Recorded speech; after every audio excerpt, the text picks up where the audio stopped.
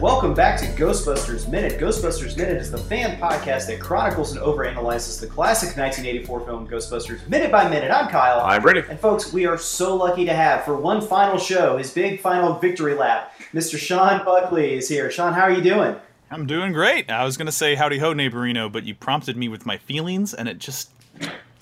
I couldn't Ned Flanders it up, but I'm doing fine and dandy. Awesome. Well, thank you so much for joining us again. We've really had a blast having you on here and having your particular insight and witty banter about Ghostbusters. It's been awesome to have a bunch of special guests on here, and everybody we've had on has been a fantastic time. But Sean, for the folks out there that maybe haven't caught the last couple episodes and don't know who you are, give us a quick recap of what it is you do. I am a technology freelance writer. I write for Engadget. I've written for other outlets in the past, and in my free time, I make YouTube videos about Ghostbusters and Back to the Future and video games at youtube.com/Seanicus, SEANICCUS. And I'm an old friend of Kyle from back when we both used to casually blog about Nintendo games in the heyday of the Wii. Well, it was really cool to have you on here for the Ghostbusters connection, but it's been so long since I've talked to you. I was like, I'm going to kill two birds with one stone and have my old buddy on here and catch up as well. And I'd say I liken this to the old days of podcasting you and I used to do, where I would go sit in like a McDonald's parking lot and have to podcast from my phone. I did that a couple of times. It was like, I only have a few minutes. Let's find free Wi-Fi somewhere. Like, I still do that for fun, man. Yeah. And, we lucked out that you're such a passionate guy about Ghostbusters, too. The series you've been doing on YouTube where you go back and analyze the real Ghostbusters cartoons is really fantastic. I've had a really fun time watching those, but you're going to continue that on for a while now, aren't you? Oh, yeah, and thank you. I appreciate that. I'm trying to... The whole show was actually just... I bought the Time Life DVD set, which if you haven't bought, and if it's still available, I think that it's discontinued, but you can still get the DVDs at Walmart or whatever. It was a great set. It looks like the Firehouse, and it has these cases with every episode. Yeah, it's I like steel case, right? Right, well, the first version was steel cases. I just barely missed that one, so they're the regular ones. But you still have the really cool Firehouse set, and it looks just like the Firehouse. Yeah. It's beautiful in my, especially next to the Lego Ectomobile. The documentary stuff on it was just kind of awkward. Did you think so? Oh, yeah. Some of the recordings on it aren't great, but the information is good, but it's kind of like they went into like someone's bathroom and it's so weird. Recorded J. Michael Straczynski, who was a great writer, worked on Spider-Man and a lot of Marvel comics, was the creator of Babylon 5, wrote a lot of the original Real Ghostbusters episodes. Yeah, and so it's got great writing in some things, but some of the animator. I'm sorry. Go ahead. Oh no, the whole reason the show started. Just real quick, we'll get to what you were saying. Mm-hmm. I needed an excuse to watch all the episodes. I just couldn't motivate myself because not all of them were good. I'm like, well, what if I was talking about it on a show? And I'm like, all right, I'll do that, and then I'll get to see it all, and I'll have an excuse. Yeah, you're not just watching it for your own pleasure. You're watching it for science. Kyle, for education. If you've seen any of them, but like in their documentary stuff, it's just like some of the animators is just like dead inside almost, and it's like the host is sitting there looking at him like, okay, can we liven this up a little bit? Oh yeah, it's not the best. I mean, I'm glad it's there because me too. If you go to gbfans.net and a couple of the other sites, they've pulled a lot of really interesting information from these that we didn't know about, and we learned a lot about how in later seasons they had this consulting company come in and said, you need more Slimer in the show, and you need to make Janine prettier, and she can't be so mean, and all these things that made the show worse later on. They have all this insight, and the writer is like, yeah, they ruined this character, and I had to come back, and I tried to fix it, but then when I was done doing my guest writing, they unfixed it again. He's all depressed. Well, that's a shame that they had to, bring in quote-unquote experts to fix a show that didn't need fixing in the first place, but you're right, Brady. They're terribly produced special features, but the info's good. Yeah, the info's definitely good. So, Sean, were you a fan of the Extreme Ghostbusters? When it was on, I was like mixed about it because it was obvious they were trying to pander to the like, oh, everyone's got to be, we've got to have this demographic and this demographic and this demographic. But rewatching it later, actually, I wound up liking it quite a lot. I think they did a good job of expanding Egon and some of the characters. I think it was once I got, it was kind of like my initial reaction to the new movie, right? The new movie, I was like, oh, they changed the proton packs. How dare they? And I had the same thought when I originally watched Extreme Ghostbusters, but it really grew on me. Yeah. But we did a Patreon episode for it a couple weeks ago and ended up watching some of the cartoons. This was my first exposure to it, but I was really surprised with how good the writing was on it. Oh, yeah, it was great. And I love the theme song rendition. It's just like, it's just, the whole opening sequence is awesome. And you know the fun trivia about that? No, what is that? The guy that sings the Extreme Ghostbusters theme song is Jim Cummings, the voice of Winnie the Pooh. That's right, and Darkwing Duck. Yeah, Darkwing Duck. Yeah, that guy can do anything. Yeah, he's range. Crooning like a badass. He's an incredible voice actor. Yeah, I really liked it a lot. I think it did a good job capturing the spirit of the original show and expanding on the lore. It's a little more serious than the real Ghostbusters cartoon. Yeah, well, we had a great time watching it, and for our Patreon supporters, if they haven't caught that is archived on patreon.com/gbminute. So, it was a lot of fun doing that, and I think we're having a lot of fun here. Are you guys ready to get into minute number 69? Let's do it. Absolutely. We have a lot going on in this minute. It's a lot of fun. So in the previous minute, we saw the chaos and distraction caused by Walter Peck shutting down the Ghostbusters protection grid. The Keymaster has wandered off on his own, and ghosts have been freed upon New York City. At minute number 69, we see a wide shot of New York City where a pink beam of spiritual energy has exploded from the Ghostbusters headquarters. At 69:04, the shot expands to an even wider shot of New York City with the beam of energy unleashing ghosts, which can be seen from a distance. At 69:21, we cut to an interior shot of Dana Barrett's bedroom, where she is now fully awoken and standing. At 69:26, we cut to a shot of a subway entrance where Vince Clortho bumps into a gentleman. After Vince walks off screen, a paranormal wind kicks up from the subway, sending papers flying everywhere. At 69:34, a shrieking ghost bursts out of the subway. At 69:37, a ghostly pink mist floats out of a drainage gate and into a taxi exhaust pipe. A man enters the back of the cab and asks to be taken to Columbia Building on 57th Street. The camera pans over to show a decaying zombie cab driver in the driver's seat. At 69:49, the cab takes off and drives dangerously, causing several accidents. At 69:55, we cut to a shot of Vince Clortho walking the streets and looking into the sky. So it might not sound like a whole lot is going on there in minute number 69, but there's actually... this is one of my favorite parts of the two montages in Ghostbusters. We have the initial montage, which shows the Ghostbusters business kicking up and how they're overworked and running around New York City with smoking ghost traps and stuff like that. But this is the one where you actually get to see like a wide variety of what it is they deal with. And we actually cut this minute right before Slimer pops out of a hot dog crate with a mouthful of hot dogs. Yeah. Which is a great puppet. But Sean, what was your takeaway from minute number 69? When I was a kid, this was like basically my only exposure to New York City. This minute, like it's showing the streets and everything going around. And by the time I finally made it to New York as an adult, it looks completely different. So it's like... Yeah, the New York we have today is not the New York of the Ghostbusters 1984 era. It's a much more sanitized, safer version of the city that we have now. Right, but that's not actually what stands out the most to me about this song, and we addressed this a little bit yesterday, but this whole minute is like terror for me. It's like, it's the song, it's Magic by, I don't remember the artist. It was Mick Smiley, yeah. Mick Smiley, yeah. It's a terrifying song. This song today kind of like gives me nightmares. Yeah, it's very unsettling. I don't know why. It makes me feel violated, in a way. Like which is great. It matches the scene because the whole scene is being like the city's being invaded. I feel like this song invades everything in my life that makes me feel happy. That's really interesting, man.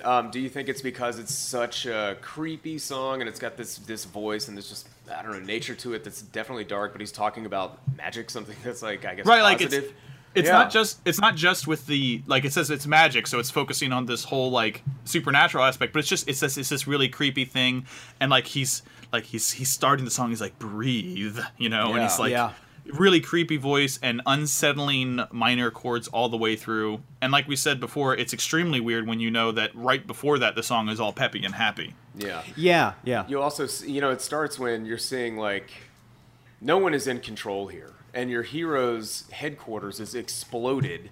Your, I guess, institution of what is supposed to protect everything, the environment, has lost its mind, and now all of everything that is terrorizing the city is loose, and it's moving all over the place. So yeah, it's incredibly unsettling. And then having the guys just starting off saying "breathe" repetitively. This is not a comedy.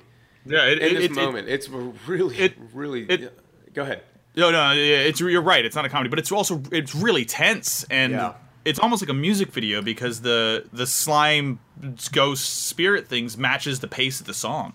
Yeah, it does. There's the shot of the New York City skyline, and it's just kind of sitting there, and it looks fine, everything, and then you start to see the lens flares, or not lens flares, but the spirit bubbles or something. Yeah, beams of light and things like that coming up from behind the Empire State Building very slowly. You're not quite sure what they are. And this shot lasts entirely too long, like unsettlingly so. And it's it's really unnerving. It's always bothered me, especially when set to that music.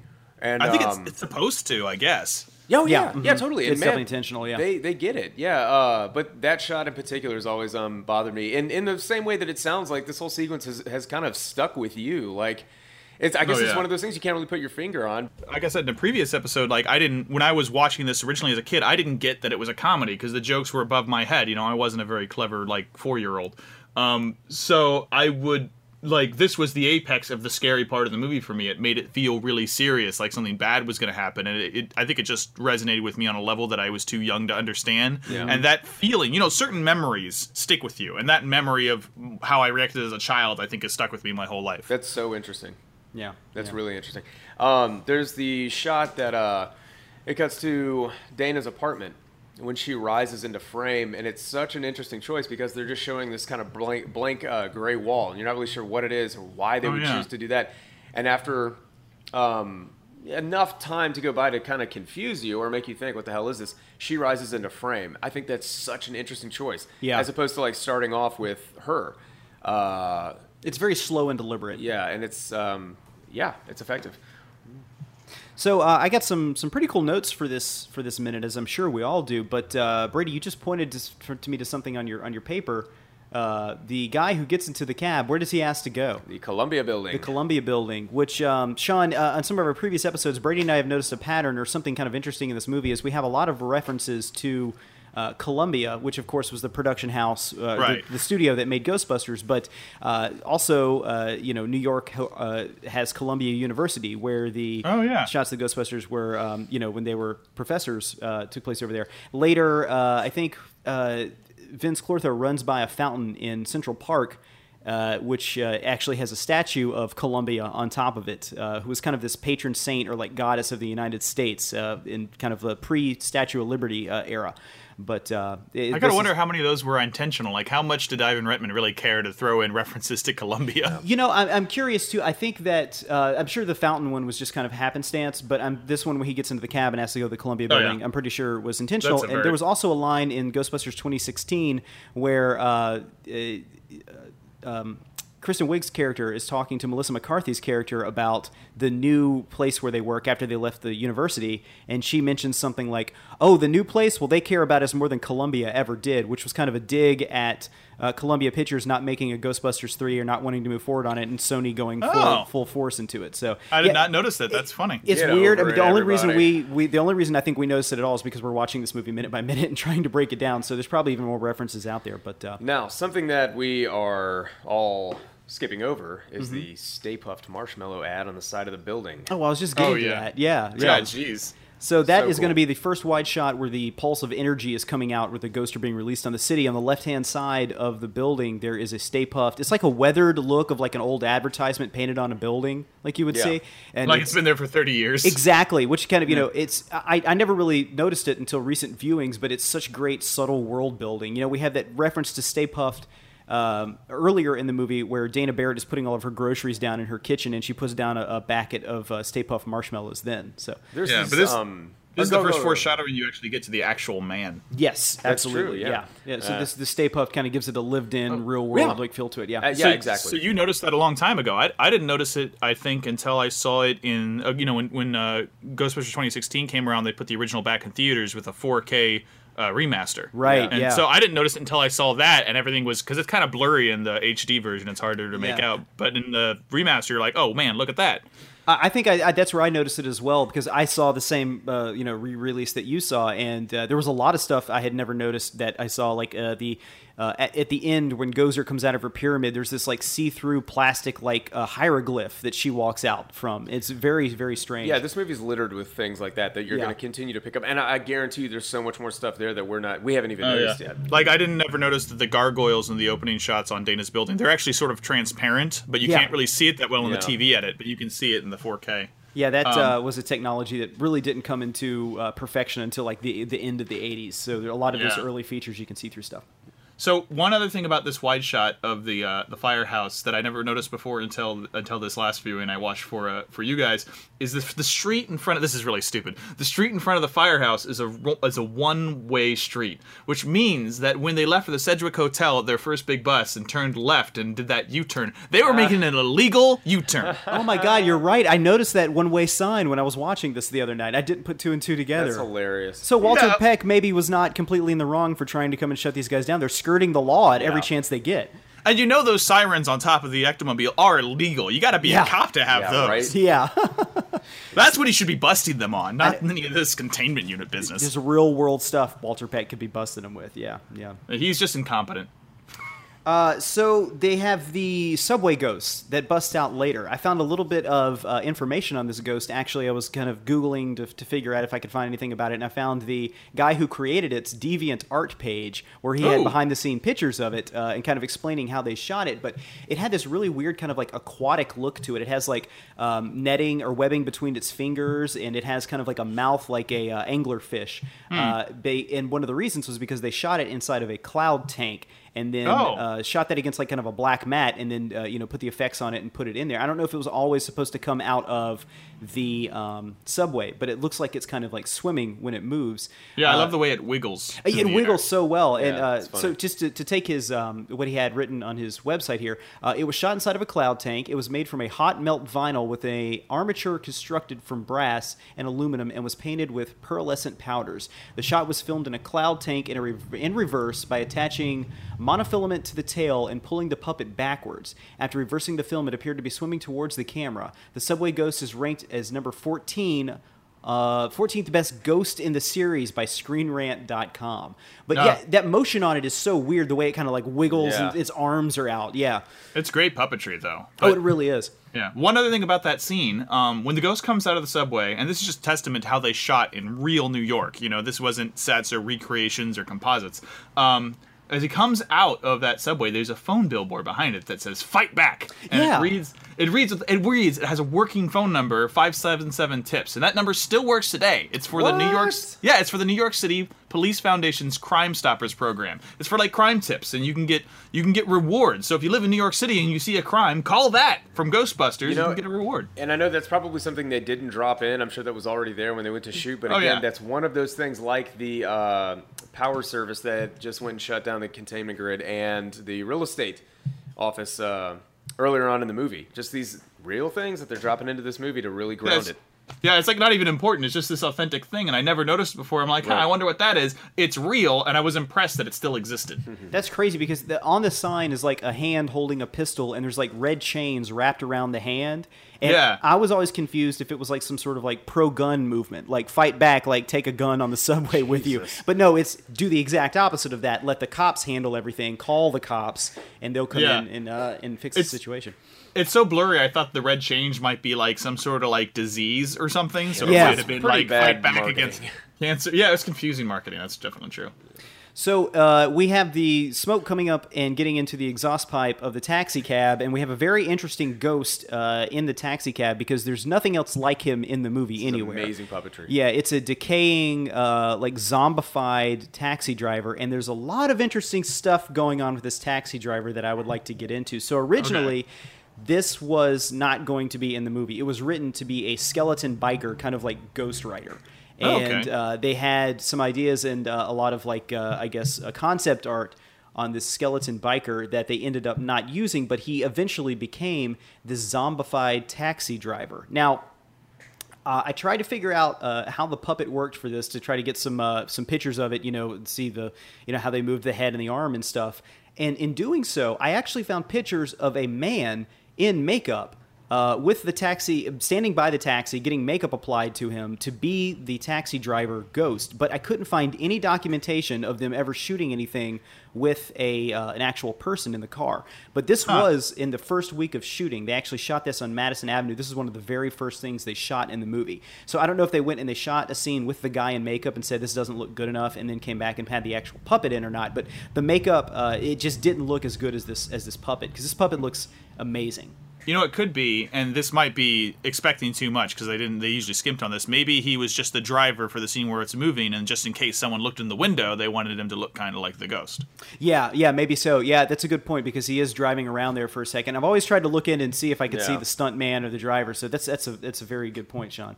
One more thing about this scene with the cab is I really like the passenger a lot. I always imagine this guy gets into the cab and just got to his destination safely and was such a busy, like he was so busy being a business guy that he didn't even notice a ghost was driving. He was just like, all cab drivers drive a little crazy in New York City, whatever. One of these things, too, that I think one of the great New York movies is American Psycho. And so I've referenced this before on the show. So much of that movie is about, these businessmen from, New York in the 80s and all this who were just so self-obsessed that they didn't know who each other was. They didn't notice anything. And this guy fits right into that idea. Yeah. And he probably did get to his destination and never knew the better. And he's rude when he gets in. He probably thinks of himself so much better than the cab driver. It's not even worth noticing that he's a rotting corpse. Yeah.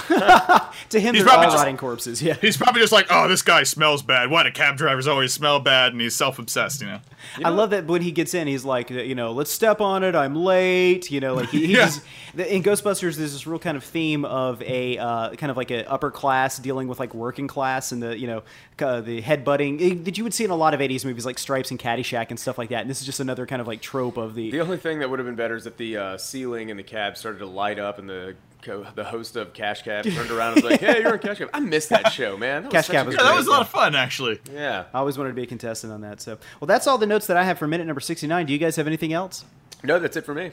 Let's see. I might have one. Let me take a quick look. We got the firehouse. We got the billboard. Oh, there is one thing. This is actually in the next scene, and I'm not going to be here for the next minute. Go for it. But really quick on the next scene. The first couple seconds of the next scene, you get a really quick look of Dana's apartment out through the window, and man, what a view! Yes, yeah. She has the corner apartment at Spook Central up there. She's got in this beautiful Art Deco apartment. I think we actually looked up like what the price was to own an apartment at 55. It was something like $6 million or something if you wanted to buy it today. But yeah, it's like what does a concert musician make in the 80s? I mean, it's got this beautiful view of Central Park. It's just the most ideal apartment. I think we had figured that someone at her level playing at the Met would make it's like $100,000 a year, which even in is very good now, but even in the 80s it was really good. She's got to be subletting from an aunt, someone who bought it like back in the Ivo Shandor days. It was part of the cult. Exactly. Maybe that's the story, the prequel that needs to be written. Why Dana Barrett was picked out, that her aunt was part of the cult of Gozer. I like the way you think, Sean. That would make a lot of sense. Yes, it would. Yes, awesome. It would. No, new fan theory. I'm gonna have to develop that one. And they could still get Paul Rubens to come back and play Ivo Shandor like they originally had, because that dude hasn't aged at all. So I love it. Write it. Let's do it. All